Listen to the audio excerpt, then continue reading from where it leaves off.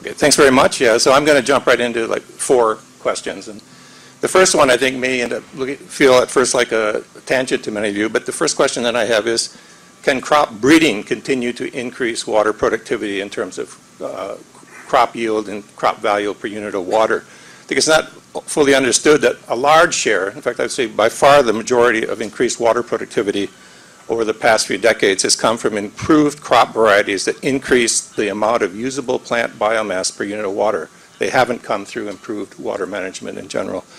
And that happens by, for example, the semi-dwarf varieties of rice and wheat, which greatly increase the amount of usable plant matter in terms of grain for food compared to previous varieties. That immensely increased the productivity of water for any given use, any given amount of water. There's also significant potential now for more effective and efficient transpiration of water through plants. That's going to require a lot more breeding. A lot of irrigation people don't think this is possible. They think it's run out. But I think, talking to scientists and breeders, there's still considerable potential. It is likely to have to have an increased diversity of genes and to use biotechnology to get the kinds of yields per unit of water that we want. So if GMOs are off the table, gene editing has to come in, and how that is regulated is going to be very important in answering that question.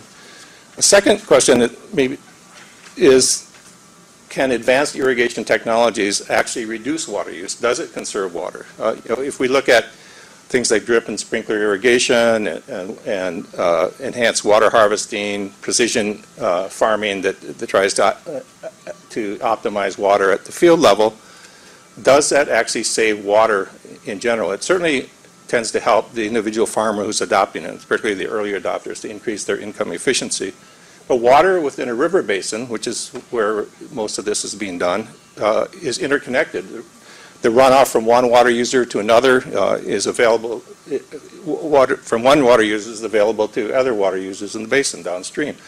So socially, new irrigation technology management can have a number of different outcomes. The first one, which we all want to have happen, is that it saves water that would otherwise evaporate unproductively or flow to sinks in deep groundwater or polluted groundwater. And therefore, by making those savings, would significantly increase net system benefits.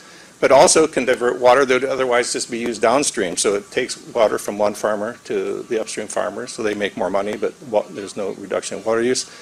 And there's evidence in some areas that actually increases water use by increasing the profitability of irrigation for individual farmers rather than saving water. So real water savings are a lot more difficult than a lot of the rhetoric seems to claim. And to achieve the benefits, which I do think could be substantial of these new technologies and farming systems, needs appropriate water allocation systems. And Claudia certainly spoke about these. In particular, in my opinion, it's going to need well-specified water rights and water allocations in farms and river basin. And that leads to my next question is, will secure water rights and water trading ever be implemented on a useful scale to actually accomplish the transformation of water management that we need? And that goes back to the economic incentives that Claudia broke up. Water rights should be the cornerstone of efficient and equitable water management. They empower the irrigators who then cannot have water so easily appropriated as it is now. They provide incentives for investment in more efficient technology, and making water rights tradable kicks it up another notch to generate the kinds of additional incentives to optimize economic value, not only at the farm level, but throughout the basin. The question is, why has this been so difficult? There's a lot of arguments that it's very costly to monitor water use at the level needed. I think those arguments are going out the door with the advanced information technology, new small-scale sensors and so forth. And I think it's really, a lot of it has to do with long-standing management practices, and frankly with political rent-seeking, where the top-down managers of water prefer existing kinds of systems because they control where the water goes with potentials for income and payoffs in the process. So getting past that political economy is going to be very difficult. Another just final question is, again, another big political economy question really is, can water and other related subsidies ever be reduced to the extent they are. I think we all know water subsidies, energy and fertilizer subsidies combine sort of in an unholy trinity to result in great overuse of water, energy, and fertilizer, increase greenhouse gas emissions substantially because of that overuse. They cause environmental damage, and I think it isn't recognized as much as they crowd out public investments. In many important developing countries, the subsidy bill to the government is far in excess to the amount of productive investment in rural infrastructure, irrigation, and other capital on an annual basis. So it's holding back productivity as well as costing along the way.